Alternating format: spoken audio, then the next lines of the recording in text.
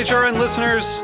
As we celebrate our 15th year, we are deepening our commitment to giving voice to the next generation of food systems storytellers, and we need your help. Our internship and fellowship programs help activate new possibilities for underrepresented and underestimated young people through experiential journalism, audio engineering, and production training. Through these unique programs, HRN helps food equity stewards build essential workforce readiness skills that expand their potential and foster economic mobility. Please consider supporting these critical programs. And with a minimum donation, you can be entered to win a dinner for two at an amazing restaurant in one of 8 cities and tickets to a concert at a great venue in one of those cities. We have incredible partners across the country who have donated, as they also share our passion for helping to educate the next generation of food systems storytellers. Check out heritageradionetwork.org/15 to donate and enter to win today.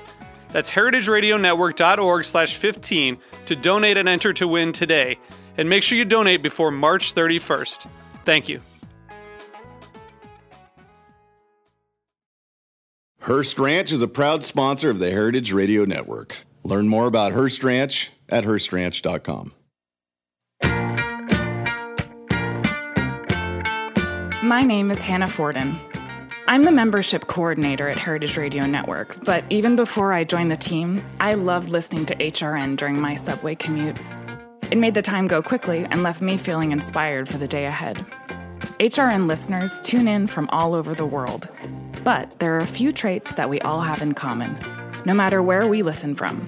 A curious palate, the fierceness to make a difference, and a hunger for lifelong learning about the culinary world. As you know, Heritage Radio Network is a listener-supported nonprofit. To deliver the most ambitious, entertaining, and of-the-moment stories in 2018, we need your help. We need to raise $150,000 by December 31st to accomplish these goals and to keep your favorite shows on the air. Together, we can make this HRN's most exciting, impactful, and delicious year yet. Become a member by donating today.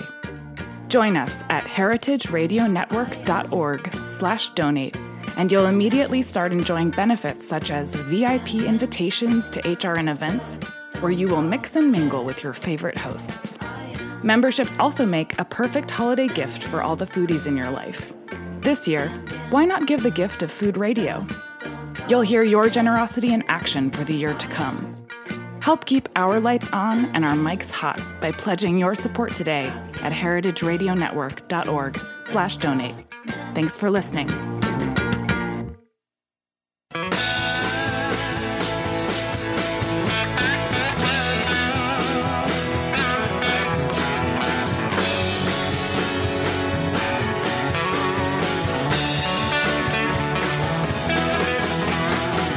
Hey, welcome to Beer Sessions Radio on the Heritage Radio Network. I'm Jimmy Carboni from Jimmy's Number 43 and the Good Beer Seal. Hey, it's almost Christmas. It's Tuesday, December 19th, 2017, and we're wrapping up the year with some of our favorite guests. Looking back on a great year of 2017. I'll give a big shout out. One of my favorite shows was with Steve Hindy of Brooklyn Brewery. We talked about food and beer manufacturing zoning in New York. It was a heavy show, but it covered a lot of bases, including the growth of over 30 breweries in New York City. And another one of my favorite pair of guests who we keep coming back on because they have so many good stories are hop grower John Segal from Segal Hop Ranch. Hey, John. Hey, everybody. And Jeff O'Neill of Industrial Arts Brewing. Hey, Jimmy. So we've had some conversations this year about hops and what Jeff's using at Industrial Arts. So we're going to talk about that today. And we've got a special guest, industry person, Leslie from Blanca here at Roberta's. Hi, yeah. First time in this thing. I've watched you from this window for like 7 years. So we always like to round out the show with a great industry person. Big shout out to our sponsor, Looking Glass. Union Beer Distributors. Yeah, I've never mind that. I'm not going to talk Jimmy, about it's also the last night of Hanukkah. I just want to let you know, being a Jewish person, I just want to let you know that. Monica, oh Monica. But, all right, so here we are. We're getting in the Christmas revelry spirit. Let's all toast Leslie, John, and Jeff. So, cheers. Guys, and our listeners, too, thank you for a great year. Yep. And really appreciate it. And looking forward to more of the holidays. So let's give a little backstory. So John, I know Segal Hop Ranch. Yes. Backstory. Grandfather came to New York State. Grandfather, born in Brookline, Massachusetts, came east and then went actually to New York and started a hop ranch in 1941. He sold cheese door to door prior to opening the hop ranch. He was a young guy on Hudson Street. Met a German guy, and they got together and partnered with the hop ranch up in Malone, New York, which is just on the Canadian border, way up there. And they had 100 acres.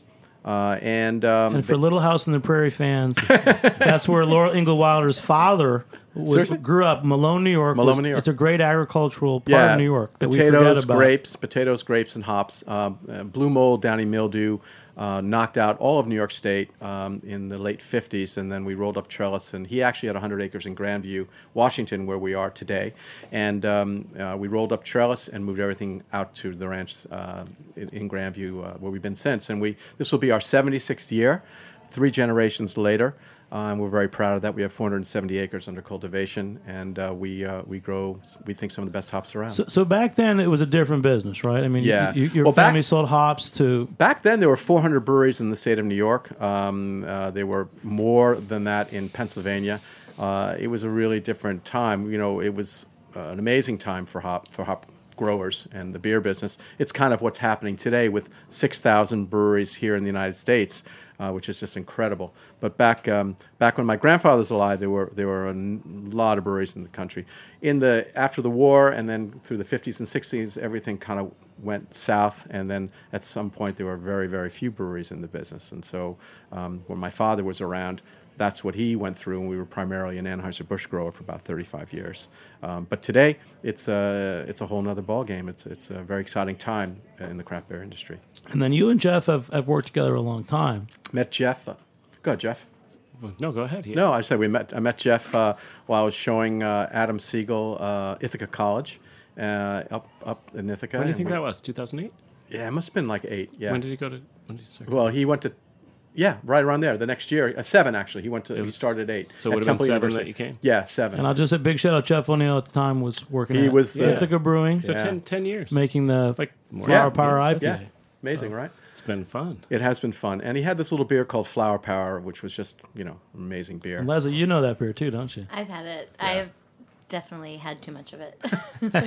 Well, that beer was suddenly made better at that time with the addition of John's Cascades. Yeah, so I introduced Jeff to our high oil Cascades. He really liked them, and that's how we started our relationship.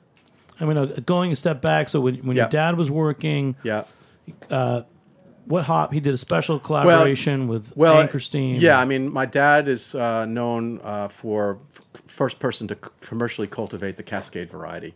It was a variety that came out of Oregon, and it was kind of just languishing, and no one knew what to do with it. And he planted it as an experimental with Chuck Zimmerman. Chuck Zimmerman, the guy that propagated and developed Centennial, CTZ, and Chinook. He also trained Jason Peralt, who's probably the top hop breeder in the world today. And Chuck and my dad got together, and 56013 was the experimental variety. We planted in our ranch.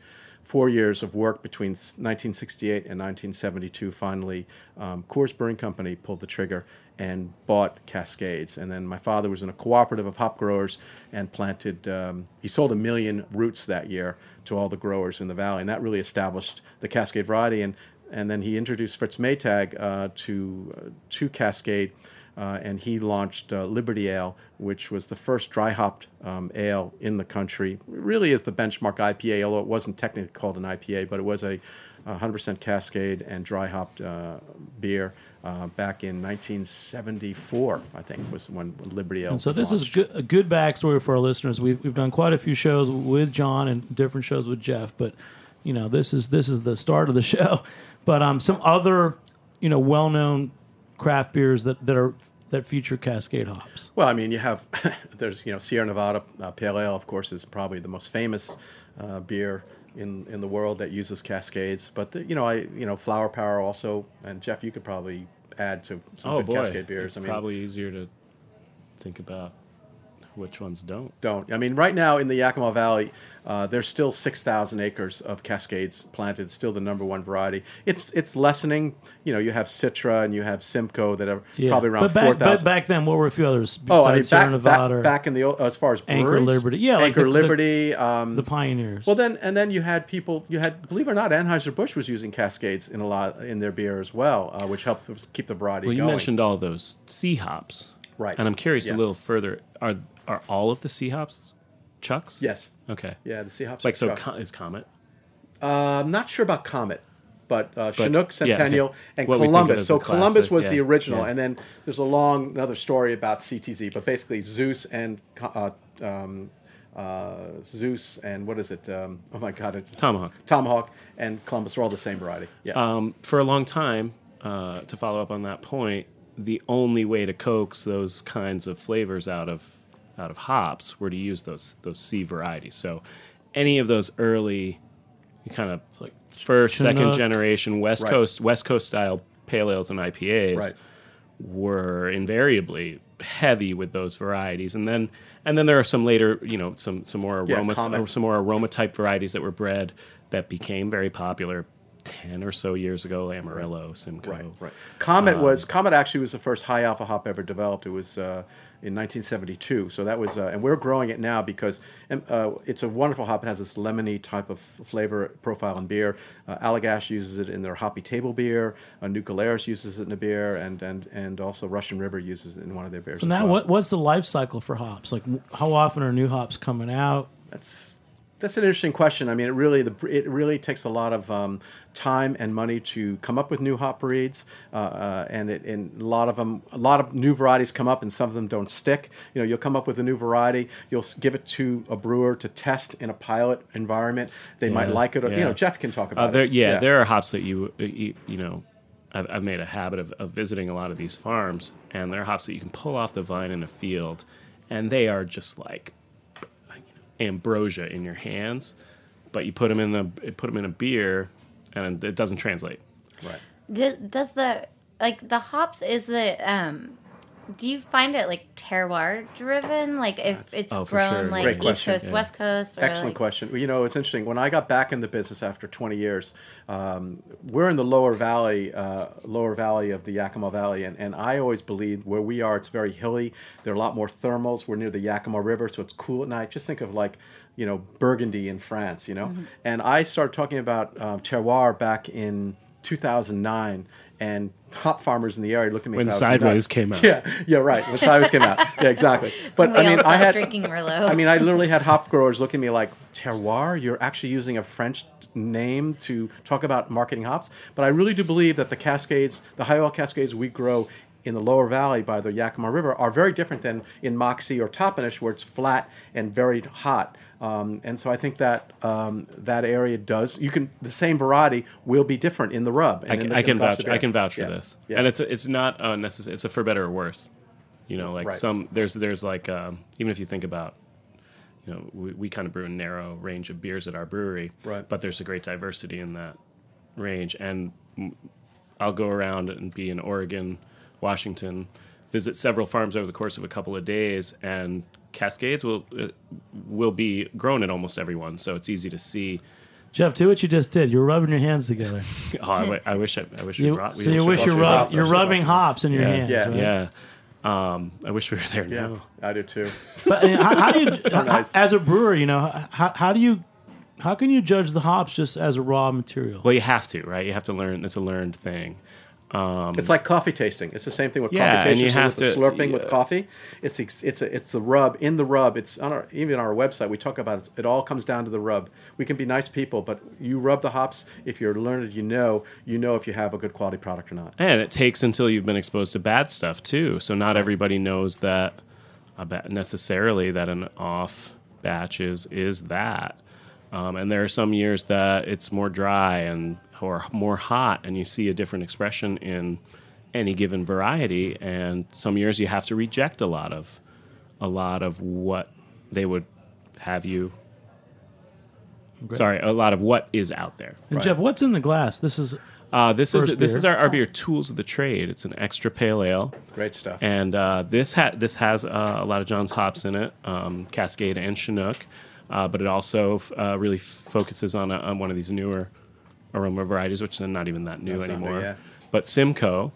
So how did you design this beer? Because I know this is like your go-to beer. It's an extra pale ale. Yeah, this beer is meant to... I drink these cans at home, too. Yeah. This beer is meant to really showcase our... I think it's really good. Simcoe is throwing me off, though. It sounds like a tech company. How did it get that name? That's crazy. It's a local Native American tribe to the area. Yeah. Simcoe? So a lot of these Chinook, same thing. And Yeah. it's interesting because Okay. that's Right. I think probably part of the Peralt farm is on Simcoe Reservation sure. or abuts it. I bet, absolutely.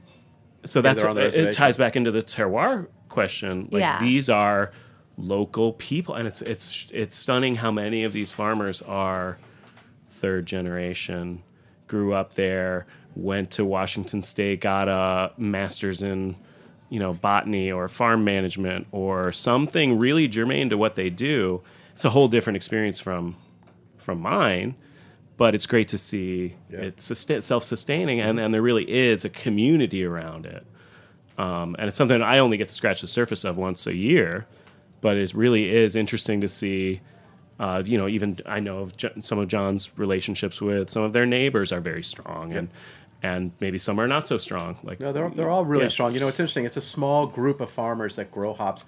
It's weird. We stayed on the East Coast, so I go back and forth to our farm, and I have a very, very accomplished ranch manager who's really like family to us that runs it day to day, and I'm on the phone with him almost every day.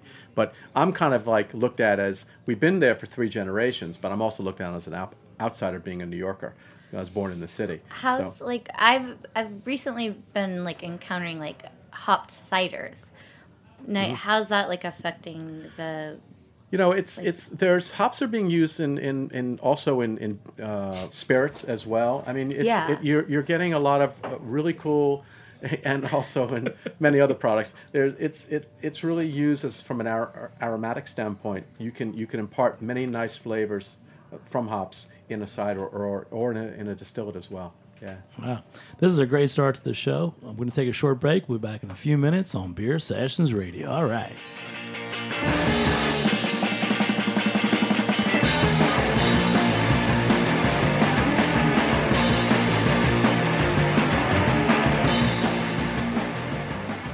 Hearst Ranch is a proud sponsor of the Heritage Radio Network. The Hearst family has been raising cattle on the rich, sustainable native grasslands of California's Central Coast for over 150 years. Piedra Blanca Rancho in San Simeon is the original Hearst Ranch, founded by George Hearst in 1865. George's son was the famous publisher William Randolph Hearst. In addition to being known for building the iconic Hearst Castle, William was, like his father before him, an avid rancher. In his words, "I would rather spend a month at the ranch than any place in the world." Thanks to one of the largest land conservation easements in California history, a joint effort with the California Rangeland Trust, the American Land Conservancy, and the state of California, the working landscape at Hearst Ranch will be preserved forever. Learn more about Hearst Ranch at HearstRanch.com. Hey, welcome back to Beer Sessions Radio on the Heritage Radio Network. Guys, it's Hanukkah, Christmas, happy holidays, peace and love. You guys, this is a cool show. We're talking hops in the end of the year. Cheers. And Cheers. Jeff, once again, man, tools of the trade, industrial arts. When you first made this beer, you really did mean it it's to be different. like the go-to beer for New York, didn't you? He's busy pouring. Oh, I'm sorry, we're pouring But, beers here. No, we got fantastic. Leslie Sorry, I'm from just Blanca drinking. here, and Is this the pills? John Segal and Jeff O'Neill. Okay. I did digress there. Yeah. Jeff again. So when you first made Tools Welcome of the back. Trade, Yeah. I mean, was your intention to make this the go-to beer for New York City? Well, I don't know if it was that ambitious, but it was more meant to showcase the technical abilities that we invested in out in front of founding or out in front of opening. We have this still to this day. It's 2 years old now, but it's state of the art. It's John's been in the brew Beautiful house. brewery, absolutely gorgeous. It was built just to our specifications. Crazy nice. To make really bright, clean, lean, expressive beers like this that are, and we were talking about this earlier, that are easy to drink, that are easy to sell, that are easy to keep fresh, keep moving through the supply chain. And I think, we came to market with a little different perspective than most startups. He's really being modest. I mean, honestly, and I don't want to swell his head, but Tools is really a brilliant product because you're getting a lot of complexity in aroma and flavor on the palate, but yet it's refreshing at the same time. And to do that as a brewer is very difficult. I can't put it into words, but really to brew a pale that meets all those requirements and yet you want more and doesn't sate you after 2 or 3 is really hard to do, and he does it very well. What's really interesting about this beer is it doesn't really fit neatly into a style guideline either. Right. It's not a session IPA. It's too light in color to really be an American pale ale. Yeah. It looks like a golden ale. Yeah, it's very light color. Or a blonde. Yeah. It's very, very light in color. It's very simple. Like the ingredients are really simple. And John, you've heard me say this too. Like, a recipe is really just some ingredients put together, but it's finding the ingredients you prefer. And for us, it's a lot of it is getting out of the way, right? Like we almost go to the ends of the earth to get the best stuff. But then it's making sure that in the they express themselves as intended in the product. And when you smell that beer, like you really do get all of that. It's a great beer. Grapefruit and it's like, man, just as a brewer, like for you, we know you as you worked at Ithaca Brewing. Ithaca Flower Power was your beer. Then you helped like kind of reinvigorate Peekskill Brewery, and you were winning awards, and we love those beers. So it's kind of like this is your third time around. It's your own brewery. Yeah, you think that it takes that much? It's like Jeff O'Neill 3.0. I don't know. For me, yeah, but everybody's journey is different. But do you feel like now that it's your own project, like you can inject more of your like personality and your own taste? Because if you're brewing for like Peekskill, like that's their style, like, and you have to like adhere to that. Yeah, but part of what made me successful, I think, was learning on the job, forcing some of these issues and saying, no, I want the beer to taste like this. Gotcha. Right. And that was also sometimes problematic, right? And now I have the extra unique opportunity to understand what that was like for people that I worked for. And then, Jeff, what are some of the unique aspects of your current brewery? Like, there's like a pipe that goes from building to building. It really all starts in the brew house. Like I was saying, we have a ton of control over time and temperature everywhere in the process, which are, well, to my way of thinking, like the most critical control points is what you call them, right? So we have really like a lot of repeatability, a lot of, Mike McManus actually spends a lot of time programming this stuff into it to make sure that as we go through the process, it's happening right how we want it to happen. But yeah, there are very few glitches. And when they are, it's of course dramatic, but we have a ton of control, and especially over temperature in the late part of the brew. So we built a lot of bells and whistles on the back end of the hot side and we've talked about this before, I think, but to avoid driving off what I like about hops. And those are some of those really like volatile, like raw, smelly characteristics, like. John, and as a hop grower, when you work with a brewer like Jeff, what are the things that excite you, that make you look forward to working with Jeff? Well, it really comes down to besides the fact that you live near him. Yeah, and we're friends. No, I think that, as a grower, we put a year's worth of work into growing the best hops we can. We have to deal with so many variables as far as the weather and, And some years are definitely better. And some years are better than others. We can do everything we can, and we can't control Mother Nature. And so that's agriculture, that's farming. It's a tough business. But at the end of the day, when we put out the best product we can, it's nice that people treat our finished product in a way that preserves as much flavor and aroma as possible, and also appreciate it. And I think that most of our partners that we work with, the breweries that we work with as partners, realize that when they work with our small family farm, they're kind of getting a state quality hops, and Jeff is certainly, I think, a fan of our hops. Does every one of your customers... I call them partners, but yes. Partners. Yep. Come and do selection? Yes. Everyone. Yeah. So this is this is a point of difference. Like his base is... Which was kind of weird because... His partnership base is smaller. It's very unique. Maybe 20? What is it? 15 breweries. But it's very unique because Jeff will go to large cooperatives or brokerage houses and sit down and select, where this is kind of like going to the farmer's market. It's like going to the Union Square farmer's market, and you go to the tomato guy, and he's having samples of all his tomatoes, and you say, well, I like that tomato, and you buy those tomatoes. That's the relationship that the Segal Ranch has with the craft brewers. And we mentioned a few other breweries that you're working with regularly. Yeah, I mean, our largest partners are Stone Brewing Company, Lagunitas, Founders. We do work with New Belgium, Russian River, Allagash, New Glarus, Green Flash. Jeff's giving me shit. Anybody else? I'm not gonna name drop anymore. Anybody else? Name drop. Industrial Arts. Captain Lawrence. No, that's not where I'm going. Where are you going? What? Oh. What? There are several. Yes. That you didn't mention. Oh, I can't mention them all. I'll probably piss off somebody. Right, I'm trying to go through the list quickly. Good one. But yeah, can I piggyback on what you were saying? Sure. When you, as John mentioned, when you visit a broker, that place will have dozens of different lots of any given variety, maybe possibly dozens. You might see a half a dozen of those, and that's when you can really parse out when something was harvested or what it is that you like or don't like about a way a variety can express itself, and see more of that terroir.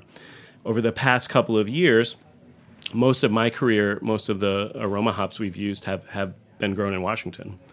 Over the past couple of years, we actually, Mike and I, and some of the other guys I travel with, have a couple of times preferred.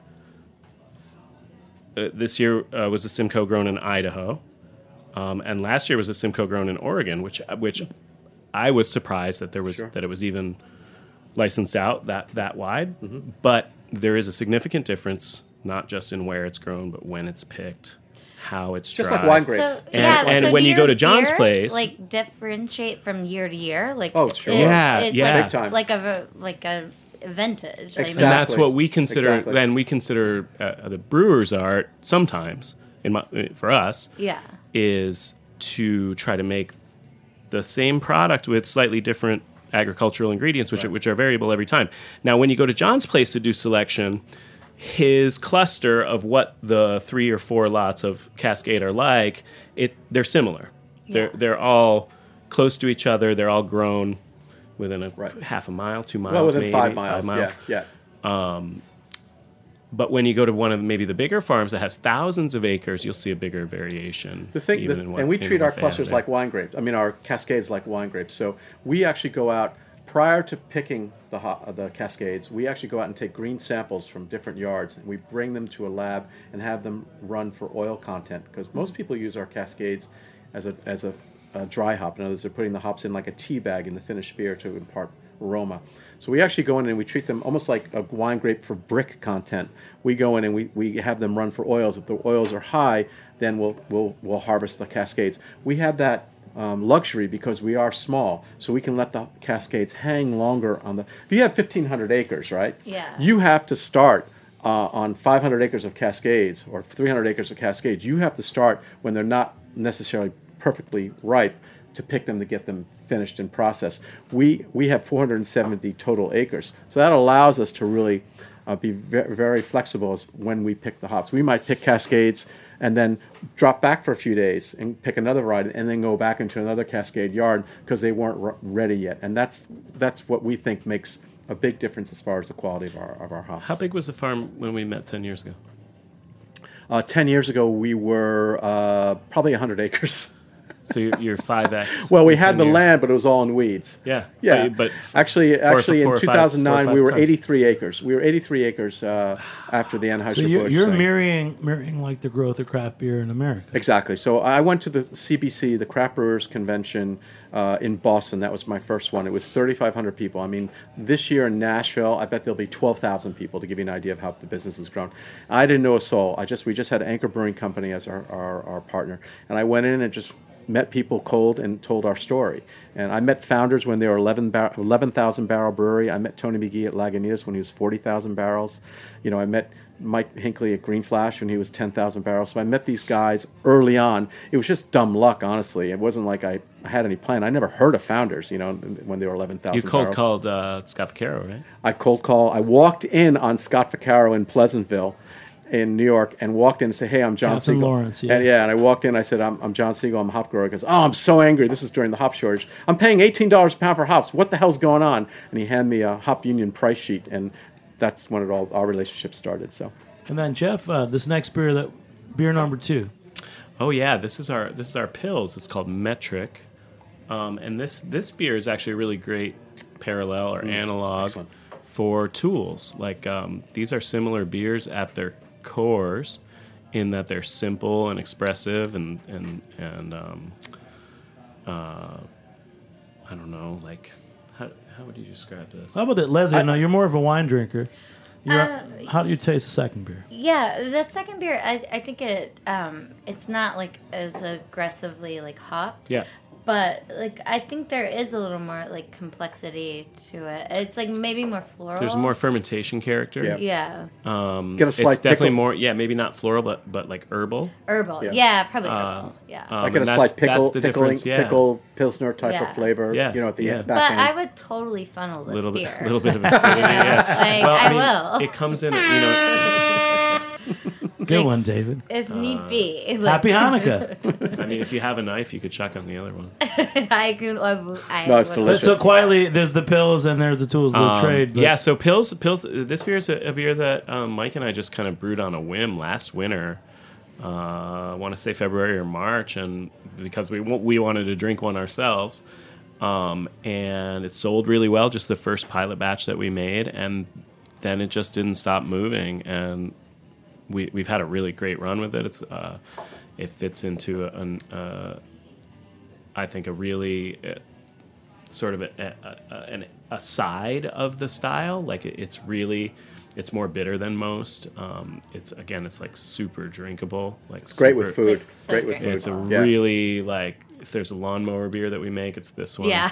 Totally. Is it selling well in the winter as a winter? Surprisingly, time? yeah, because Pils has become like a kind of category that most places now need to cover. Go-to session beer. Right? Like anywhere you go now, you're likely to see one or two if they've got a dozen or more lines. It's very balanced. I think his Pils is very balanced with a slight hop forward part of it, and I think it's really nice. I saw it the last 2 years. It's done really well for us. We're happy with it. We think it's a point of difference from the rest of our portfolio, and also we think it's different from most of the other ones out there. So it definitely has its devotees. Yeah. Cheers to that, man. Yeah. Cheers. Industrial Arts Metric Pils. Yeah. We're going to take another short break. Be back in a few minutes on Beer Sessions Radio. All right.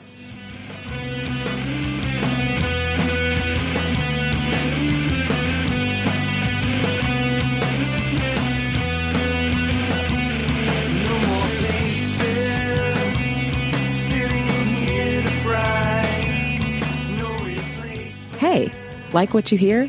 Heritage Radio Network has plenty more. With fresh programming every week, we've got something for everyone. Trying to start your own food business? Concerned about where your food comes from? Looking for the best wine or beer to bring to a party? Find our shows on iTunes or Stitcher, or head to heritageradionetwork.org to listen live and subscribe to our newsletter.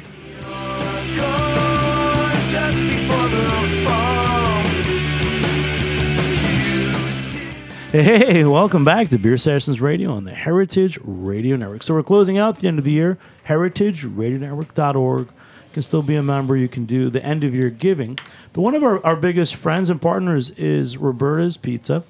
And one special aspect of it is in the backyard behind our studio, the Blanca, the 3-star fancy restaurant. And Leslie, that's where you work. So tell us, quickly, what is Blanca? Because I have never been there. I don't know why you haven't been. I think that's ridiculous. Can we get a reservation? Because it's hard to get, isn't it? You know me. Not with Leslie. Now. Yeah, it's a 12-seat chef's counter, maybe like 19 courses or so. yeah, just kind of based on like what we feel like fucking eating at the time and like what we feel like drinking at the time. And tell us who the chef is. Oh, Carlo Mararchi, like started. Is he there every night? He's traveling a lot right now, so he's not there every night. But I'm there to like crack the whip, if it doesn't taste that good. But yeah, so it's great. It's a tasting menu. You guys even have like DJ, and you have a really good wine list too, don't you? We have a really good wine list. It's all natural wines, but also our pairing always includes a beer at some point. Oh, interesting. Huh. So, like, we always try to make it like a sake and a beer, and maybe like even like a cider up here, because it's, beer goes so well with like so much. So stuff. that night it's a set pairing. It's a set pairing. So I'm not going to say, I want to look at the wine list. Well, you can. Yeah. Yeah, you can absolutely. You can drink whatever you can want. spend as much as you want. yeah, exactly. But 12 seats. 12 seats. Wow. But I'm Is big it fan of like you family guys. style? Everyone eats at the same time. It's Wow. not family style. It's the same like Seating. portions.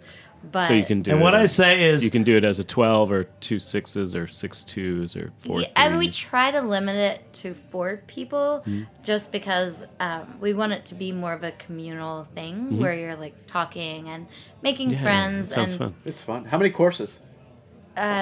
Like 18, 19. Oh my gosh, really? Yeah, a lot. it's a lot. But I will say that if you're interested in a preview of Blanca, come to Roberta's with like 4 friends and just order like 10 things on the menu, because Yeah. it's like Roberta's is a warm up for Blanca. Yeah, I mean, I think I kind of see Blanca as Roberta's grown up. Like, we're still like fucking party monsters, but we've just kind of like chilled a bit. Yeah. But like, So what about last night? You said there was a tequila party. there was, oh my god, Fancy. Wow. yeah, this New York City holiday corporate parties. People holiday go nuts. corporate party. Their first time in Bushwick, and many bottles of tequila were consumed, and awesome. people drinking vodka from the bottles. So And what we gross. love, Leslie was just doing a little wine tasting at the bar at Roberta's, and I got she agreed to roped come into on the this. show as our industry person. But let's keep going with this. So Jeff and John and Hops, I'm learning from it, and Leslie's learning too. Yeah, totally. More about I think the biggest thing is you talk about how you buy the hops. It's an annual crop like grapes, but it's different. Yeah. And There's then, some shelf stability, right? So we try to store them really carefully. Yeah, I mean, they're delicate. Yeah, they are delicate. There's a lot of volatile oils in hops. So once you've dried them down to about 9% moisture, you then press them into 200-pound blocks, and the bales are then immediately within 12, 14 hours are shipped to a cold storage facility at 28 degrees. That's to preserve the hops and keep them in the very best shape you can. And then eventually, I mean, folks like Anchor and Sierra Nevada and Victory, they actually take those bales as is, open them up, measure them out, and put them right into their recipe. Most other brewers will then take those hops and have them pelletized. We do that to some extent too. You do, yeah? Yeah, of course. Oh, that's right. Yeah, you do. Everything in the so you hop mean bag. some Yes. brewers Yeah. will actually pelletize? Most brewers today, Most brewers, yeah. they'll hammer mill them. They'll hammer mill them at a very cold temperature into a powder, then extrude them through a pellet mill to create these little pellets, and then they're put into 44-pound Mylar bags that are vacuum sealed and put into a box. But some breweries do that. Most breweries do that. Most It's an breweries. objectively better way to store them for long term. Probably 99% of breweries do The, that. Yeah, the hop processes are doing that too. And or whole that's- hops are really Yeah. like messy to use, like super fucking messy. Does it but storing them in this like vacuum Yeah. thingy, does it like stop all kind of like fermentation or anything? Well, there's no fermentation. or- What you're yeah. trying to do is you're trying to preserve Okay. the product as for all its essential oils that will then contribute to bittering as well as aroma. So when you Can the oils go rancid? It's really quite a cool parallel to It's- packaging the beer. it is It's almost the same. It is actually You that's have to actually take the interesting. same You're right. Approaches. Yeah, you're really trying to preserve as best you can. That's an interesting point. They can go bad. Yeah, absolutely. But once you pelletize hops, they can last for a few years. Yeah, in this cold is true. storage. This is true, 2 or 3 especially years. yeah, in cold storage. So it's a way to make them smaller because the storage is expensive, right? Like the bales are 5 feet 2-3 inches high. They're big blocks. It's like definitely less than half the size. Like think of 5 boxes, 544s versus it's about half. Yeah, about half. You know, so if I look back at 2017, which is our last show of the year, if I said 2017 is the year of DDH, you guys know what that means, right? No. Double dry hopping. You mean dry hopping or dry? I don't know. Double dry hopping. We just call that dry hopping. Yeah, call that dry I did see a lot of beers this year where they'd have the regular version, and then there was the double dry hop. Tell us what double dry hop is, and why do people like it so much this year? It's a buzzword. It's a buzzword. But I feel that actually in terms of drinkability, most people wanted pilsners this year. Do you think this is the year of the pilsner? I don't know. I think there's a cool diversity there. I think people are kind of getting over the super hopped beers, and just from a person who sells beer and wine. Interesting. In a bubble. Yeah, in a tiny little most bubble. Most of everybody hasn't caught up with y'all yet. Yeah. I mean, we are doing all natural wine and shit like that. But yeah, I feel like.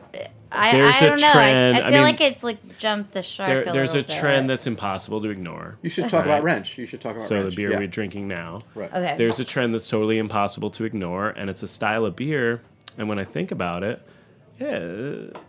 maybe didn't it really exist as a standalone thing when I was writing my business plan 3 years ago? Yep. There were a couple of beers like this, and of course I'm talking about hazy IPAs. Yeah, it's really good. And what's the name of this beer? This beer is called Wrench, and this is a beer that, frankly, we resisted making for a long time. Sort of based for the same reasons that I mentioned. How we want to show off a little bit our technical abilities with these really clean beers. It looks hazy, Leslie. Yeah, no, it's hazy as hell. Yeah, it's meant to look like juice, right? This is the whole. There's a psychology to it, really. The more it looks like juice, the more it's going to taste like juice, for sure. Juice for Hanukkah. I shouldn't have brought up the Hanukkah thing. But the point is, we resisted making this beer, but everybody wanted it. So we ultimately decided that if we're going to make it, and put our stamp on it.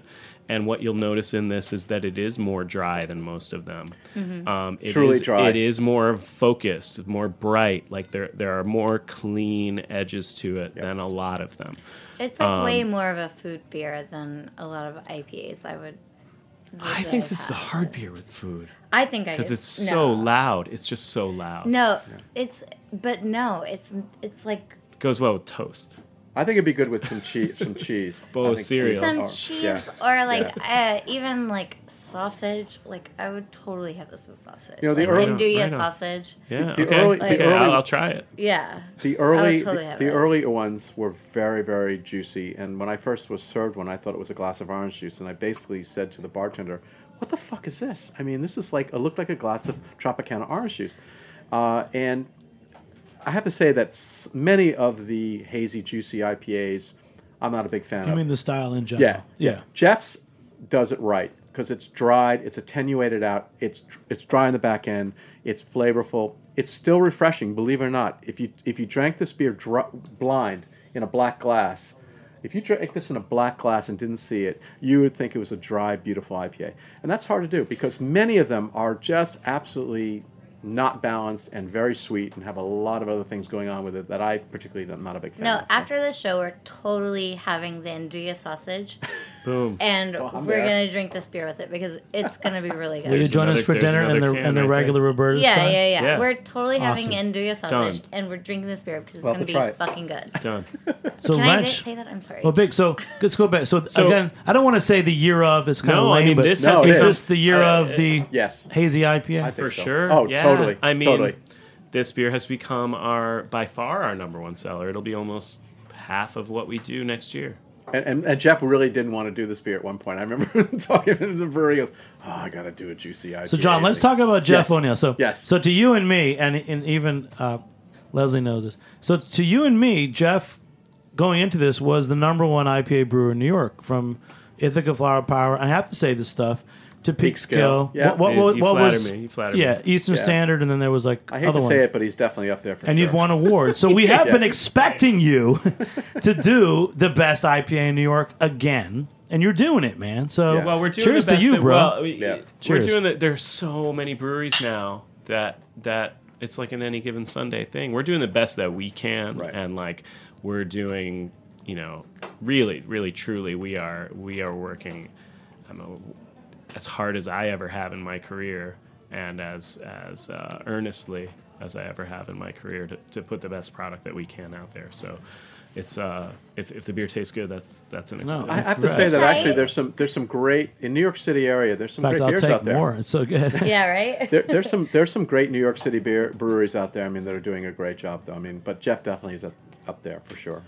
Yeah, and it's doubled in the last couple of years. Yeah. It's nuts. Right. So there are all kinds of people making all kinds of forward-thinking things right now, and the Hudson Valley, I think, is a really great microcosm of that, even within New York State, but beyond that, within the context of even national craft brewing, there are 12 or 15 really great breweries with a totally different takes on what brewing in the 21st century is, and that's exciting. Yeah. How do you feel about sour beers? I love sour beers. Any do you think you would do one at some point, or? Well, maybe I'll tell you guys about a little project that we're going to work on next year. Information. We're built to really we built our brewery to make these kinds of beers, fresh beers, cans, to really be distributing, to be able to scale and to provide fresh beer within the kind of nearby radius that we thought was distinct from what else was out there. We've seen that there's some other space in the market, and we have we got a farm brewing license last year. So we're going to launch soon a line of strictly New York ingredient beers. There'll be 100% New York ingredients, across the board. It'll be kind of a sub-brand. And one of those that we're still penciling in for next year will be a sour sort of farmhouse beer. And they'll mostly be farmhouse beers. And they're going to be called the Landscape series. Jeff, will that be in a separate brewing facility or the same facility? Same facility, yeah. And it's a separate license that we have that is a newer. Governor Cuomo has been really forward thinking about recognizing that brewing is craft brewing is a real force in the economy in New York State. But we got this license last year, and it allows us some permissions, like you can have satellite locations with it, as long as you are faithful to the concept of supporting New York agriculture and really promoting something that's bigger than just maybe your brand. That's kind of the spirit behind it. So we're really looking forward to, and I think we'll be making some of the biggest batches of beers like this. And there are a bunch of really great brewers, and even especially in the Hudson Valley, that are making New York beers, and we're really excited to join them doing that. Great. And do you feel like is there going to be a challenge for you? So many of the malt facilities in New York are new, the hop growers are new. Yeah, I mean it's got to be a team effort, and you can't compromise on the quality. So if it's not there, sometimes even in an established area, there might be a row that you can't sell, that's not even worth processing. And a lot of that is a learning curve. People are, hop farming is a really labor-intensive thing. It's very expensive on a per-acre basis. It's not something that you necessarily I'm just nodding my head right now. It's not something that you necessarily know how to do without having done it. So we've seen all kinds of I've seen amazing hops grown in New York, and I've seen some that were not. And then, Jeff, one last question. And, I feel like that a lot of the new breweries, and there's been so many, I feel like there's a learning curve with your system. Did you go through that? I mean, you've been open for a year. Yeah, for sure. Just dialing stuff in. And we still haven't done what they call optimization, which is to bring the engineers back and try to shave out some time and energy in places that maybe you weren't thinking about anymore. But definitely, yeah, we've had to figure out how, we're finally able to mesh in from home. So like Mike's usually the first guy there. He can start the process when he leaves or before he leaves from home and get an hour jump on the day. So there's lots of stuff like that it takes a while till you can believe in it fully and count on it. And not until the beers are dialed in can you start to... Dude, your stuff's tasting take great, a step man. back. Congratulations. It's great. Yeah. Thank you guys. And Thank John, you. for you, we're really happy with where the beers are at now, and it was a process for sure. Like they weren't all perfect from the beginning, and every batch that we make is relatively big, so it's a big bet. And most of the time we were really happy with what we were doing, but we're finally, I think, hitting our stride, and we feel great about what we're doing. Do you sometimes like brew a huge batch and you're like, nah, yeah, this ain't going? Yeah, for sure. Yeah, okay. Mm-hmm. Have you had to pour off? Yeah, some? we do. We yep. Wow. You can't ever put. You have to, and you have to when you need to. You have to. You have to. I mean, for the brand and everything. Yeah. And John, for you, hop grower.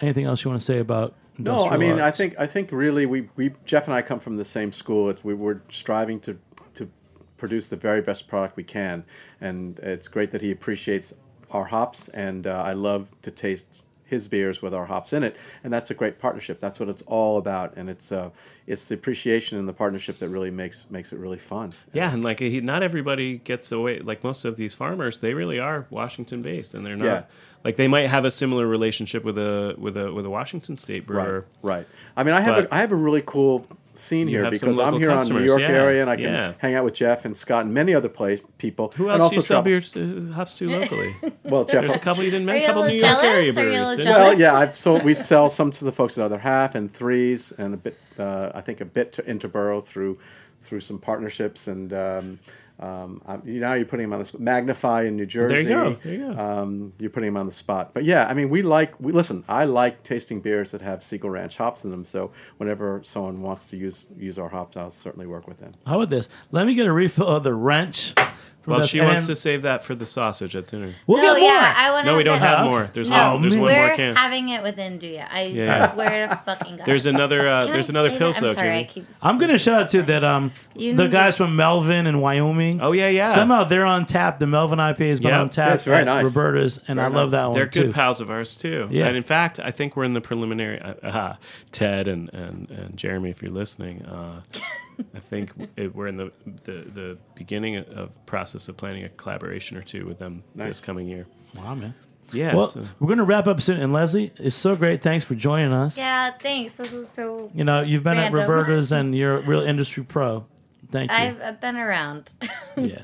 And big shout out to everybody again to John. You guys say your names one more time and your affiliation. Jeff O'Neill, Industrial Arts Brewing. John Segal, Segal Ranch. Leslie Vineyard. Balls deep on Instagram. Roberta's and Blanca. But you guys have been great. Big thank to our sponsors. Thank you, Jimmy. Thank you. So much fun. Good job. And big shout out. Hey, guys, it's been a great 2017. Thank you so much. Keep checking out Jimmy's number 43.com. Some news is coming up. And Cheers. New York City Beer Week and a lot of good things happened in 2018. And big thanks to our producer, Justin Kennedy, engineer extraordinaire, David Tadashore. I'm Jimmy Carboni. We'll catch you next time on Beer Sessions Radio. All right. Woo! Yes! Woo!